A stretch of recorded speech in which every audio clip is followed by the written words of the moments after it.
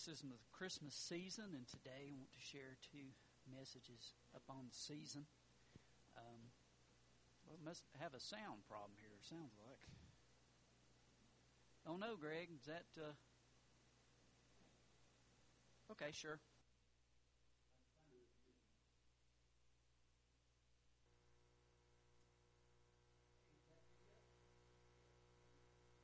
Got the power on it.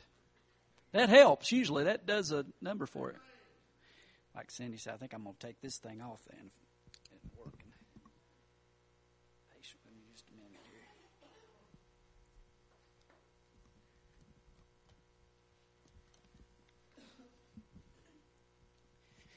It's a busy time, the Christmas season. It's a time of gifts. And, of course, we need to be reminded what that's really about. Because all the gifts really trace their way back to the gift, the ultimate gift, the gift that says God first loved me. Of course, I'm talking about Jesus.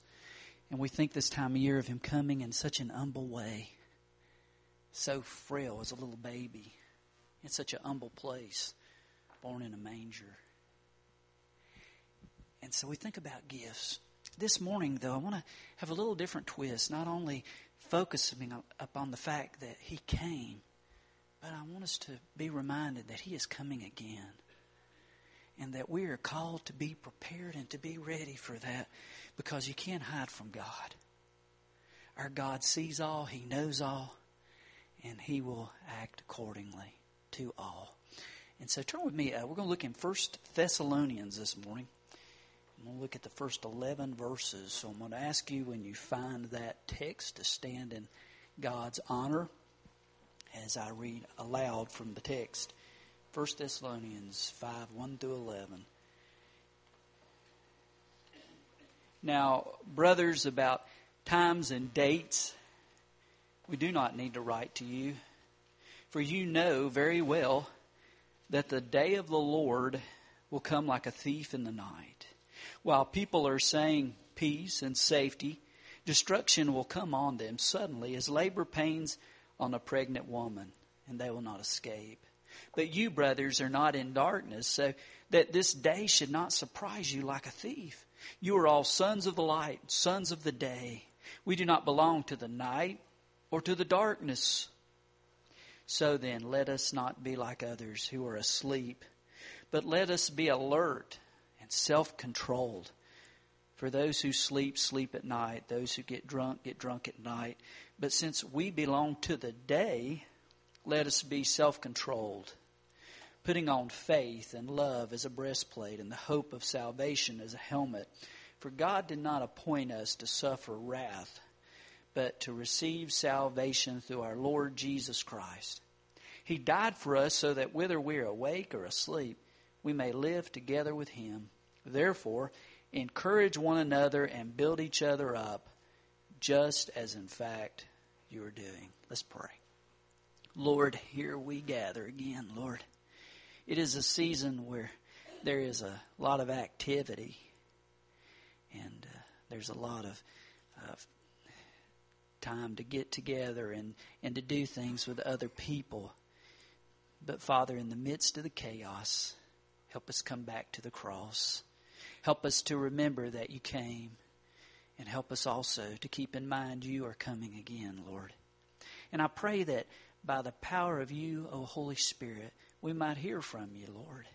That we might be reminded that you are coming and that we better be ready. And I just pray, Father, that you might speak in your power to us, Lord. We're weak, but you, O God, are strong.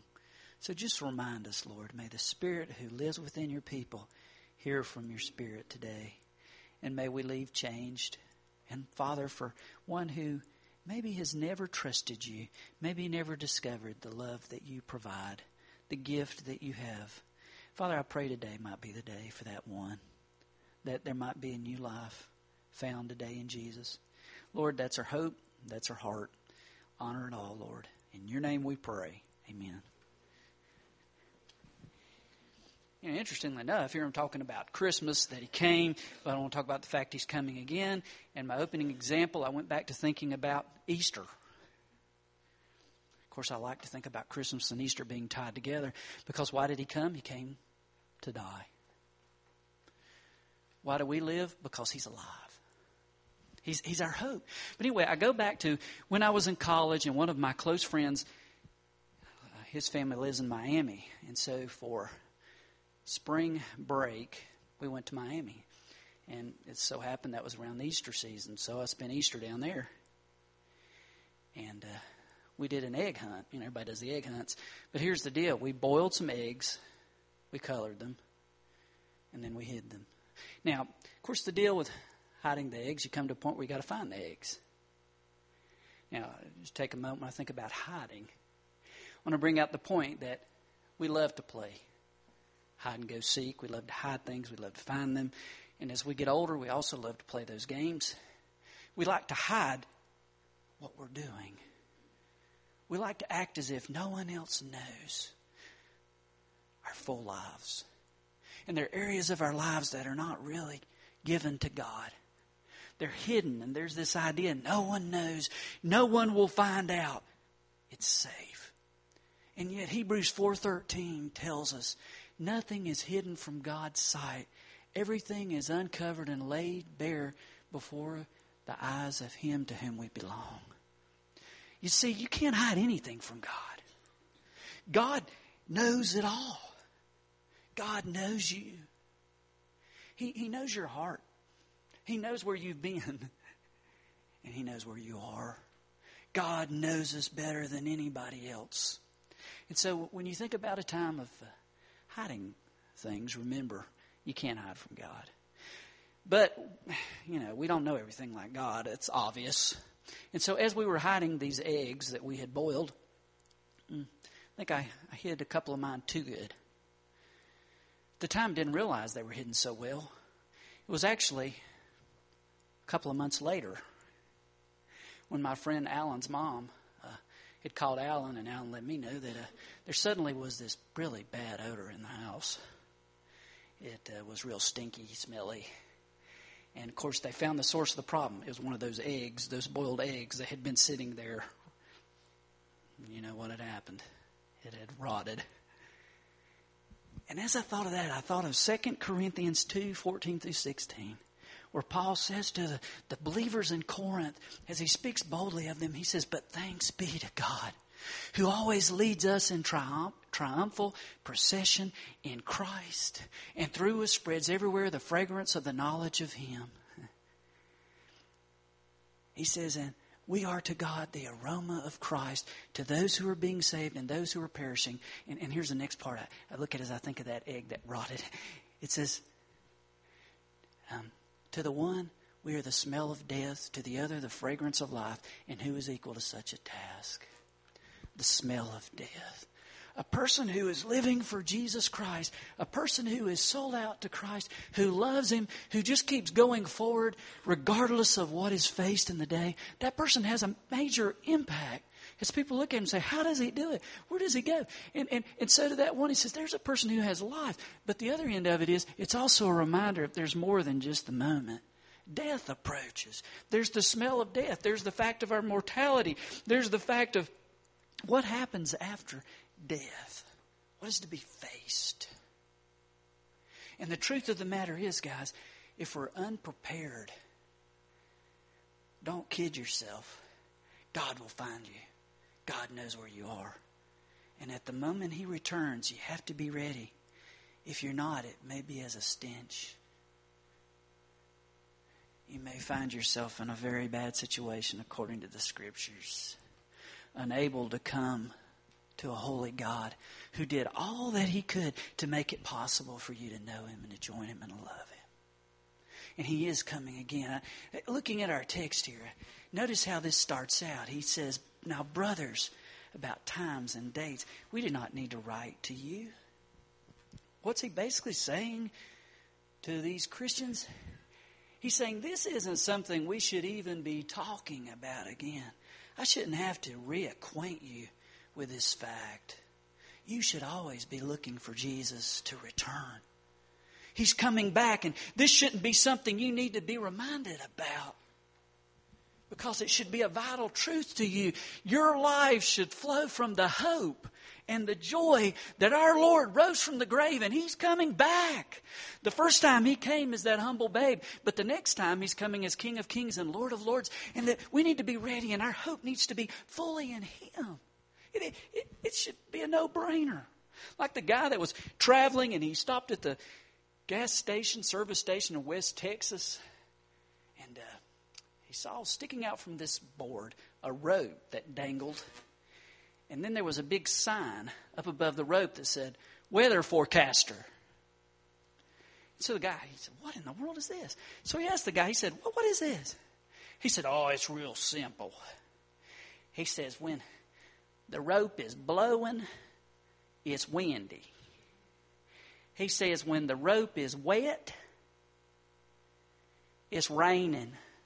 He says, when the rope is frozen hard and it's got white stuff on it, it's snowing. He says, and when the rope is gone, tornado. And our Lord will return in a glorious manner, and we shall behold Him. And guys, there's no missing Him. No one will miss Him, because when He comes back in His glory, everybody will see Him. And His power and His glory. And I want you to see how it says He will return. Verse 2, He says, you know very well, the day of the Lord will come like a thief in the night. In other words, there won't be a clue of His return. Will come in a time that is unexpected. I mean, a thief doesn't say, hey, you know what, I'm going to rob your house. Would you please leave the door unlocked and, take a vacation for a couple of days because I really want to come in and go through your stuff and steal it. A thief doesn't do that. A thief comes at a time where he thinks you're least likely to be ready. So when he says he's coming like a thief in the night, he says you better be ready now, because you won't know at the moment He comes. All those who try to give you exact dates and try to come together. Jesus Himself said, there's only one who knows that. No one else knows that exact moment that I will return. And he says just a few verses later there in Matthew 24, He says, but you can be sure I am coming again. So you need to be ready. You need to be prepared for my return. And look here as he goes on and he describes that return. And in verse 3 he says, while people are saying peace and safety, destruction will come on them suddenly as labor pains on a pregnant woman, and they'll not escape. What's he say here? He's saying it's going to be a difficult time. It's going to be a frightening time. And so you need to be ready. Because when that time comes, all this idea of safety and everything being comfortable is going to end.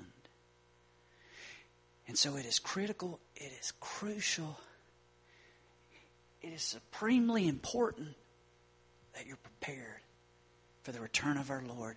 The one who came so gently will not come back gently. He'll come back clearly, and He'll come back with power, and He'll come back as the Lord of all. And what does He say here in verse 4?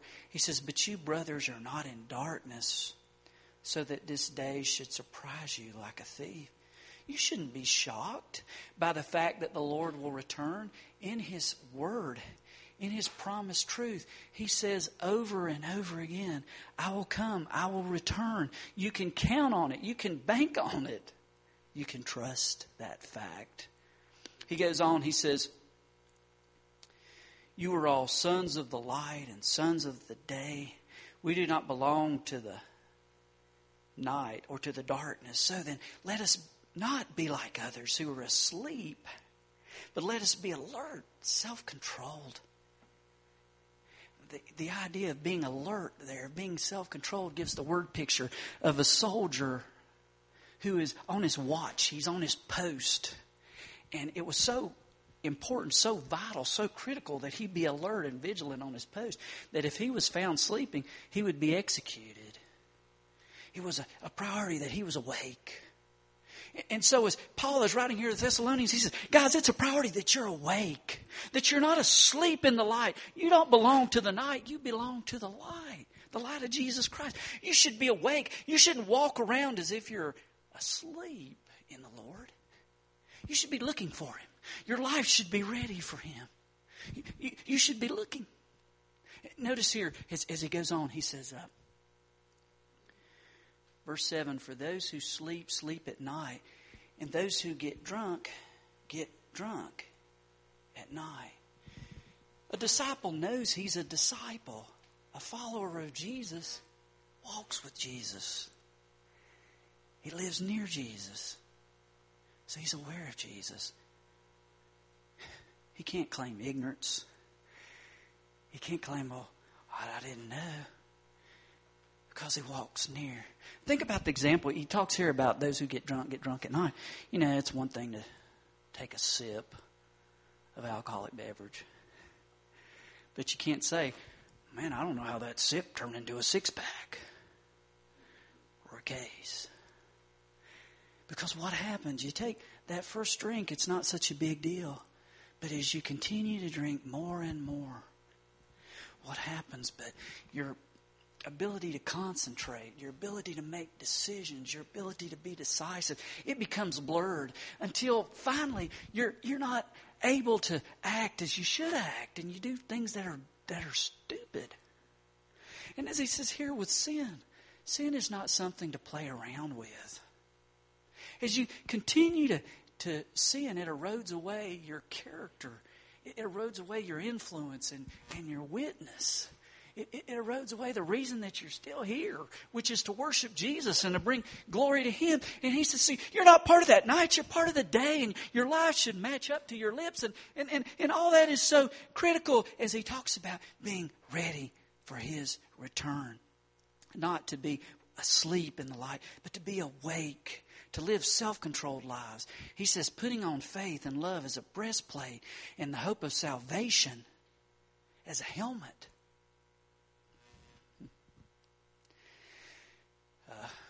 There's a story of during World War II, there was a submarine chaser, and part of serving upon that ship was always being ready, because you didn't know when a submarine might appear.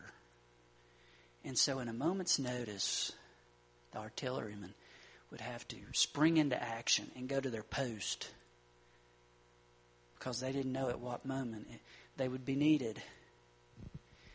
But you know, being out at sea for weeks, even months, and not seeing a submarine or seeing another ship, it's easy to become lax.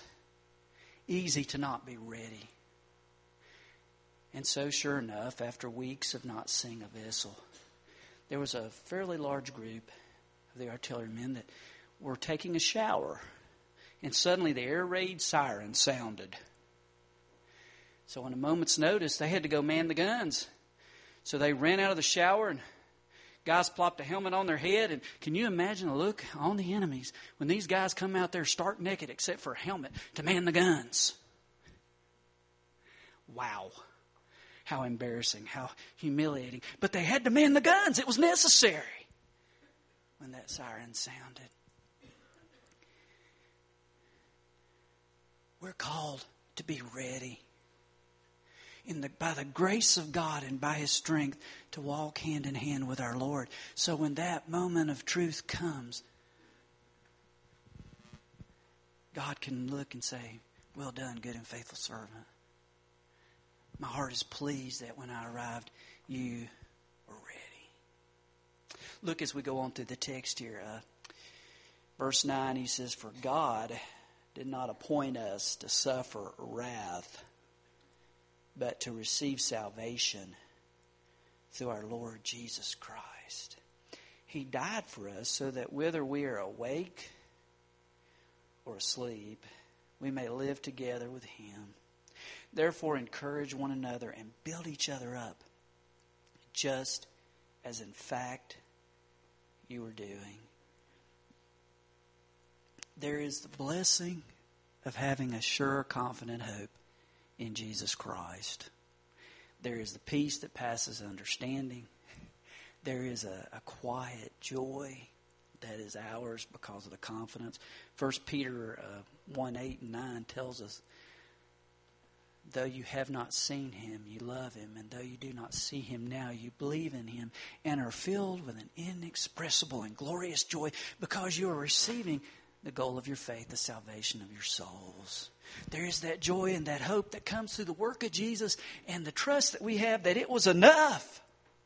And there is that hope that our God, that our Lord is coming back, that he will return in his glory and in his greatness. And whether we are alive in this moment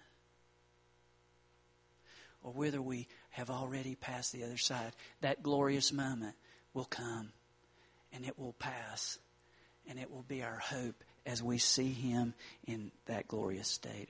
And so it's no wonder he leaves here and he says, therefore, encourage one another and build each other up, just as in fact you are doing.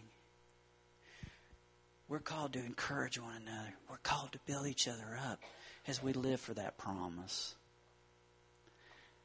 As we look for Jesus, there is a joy that comes.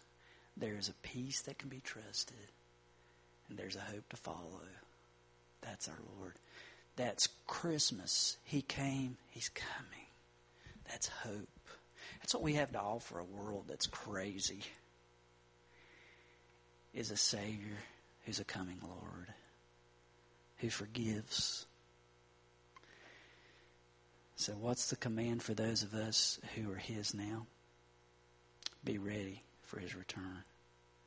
For those who are not his now, there's no promise. We may go out here and get on the road and be in a car wreck and head into eternity. Step out the door and have a heart attack. I don't know any of that. The point is, neither do you. So there's no time like now to settle the issue, to make sure you have said yes to Jesus and the gift of God that Christmas is all about, and invited him into your heart and into your life. Be ready. And if you are his, to look for his return. I close with this example. Ernest Shackelford led an expedition to Antarctica in the early 1900s. And he left some of his men on Elephant Island with a promise that he would return as soon as he could. 3 times he tried to get through the heavy ice, and he was not able to. He was ready to give up when on the 4th time he saw an opening in the ice, and he managed to go back. There were his men, and they were ready. They were packed, and they quickly got on the ship, and they headed out. And Shackelford said to his men, "Man, I am so glad that you were ready. In a moment's notice, you were ready to go, because the way that ice was, I didn't know how much time we would have in order to save you and to get out." And he said, "I'm just so proud of you."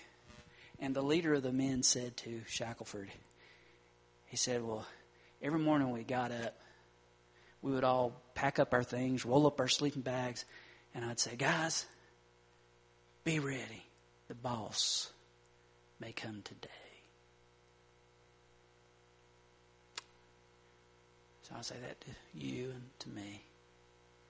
Be ready. Jesus may come today. Let's pray. Lord, we need to be reminded not only that you came, Lord, that's Christmas, but Christmas is not complete, for you are coming again, Lord. And I pray, Father, that you might grab a hold of our hearts this morning, that as we are reminded of your coming, Lord, that we would look inside to discern, am I prepared? Am I ready for the return? If the answer is no, now's the moment to deal with it. To say, "Jesus, forgive me, enter my life. I'm tired of playing games. I'm tired of trying to earn your favor.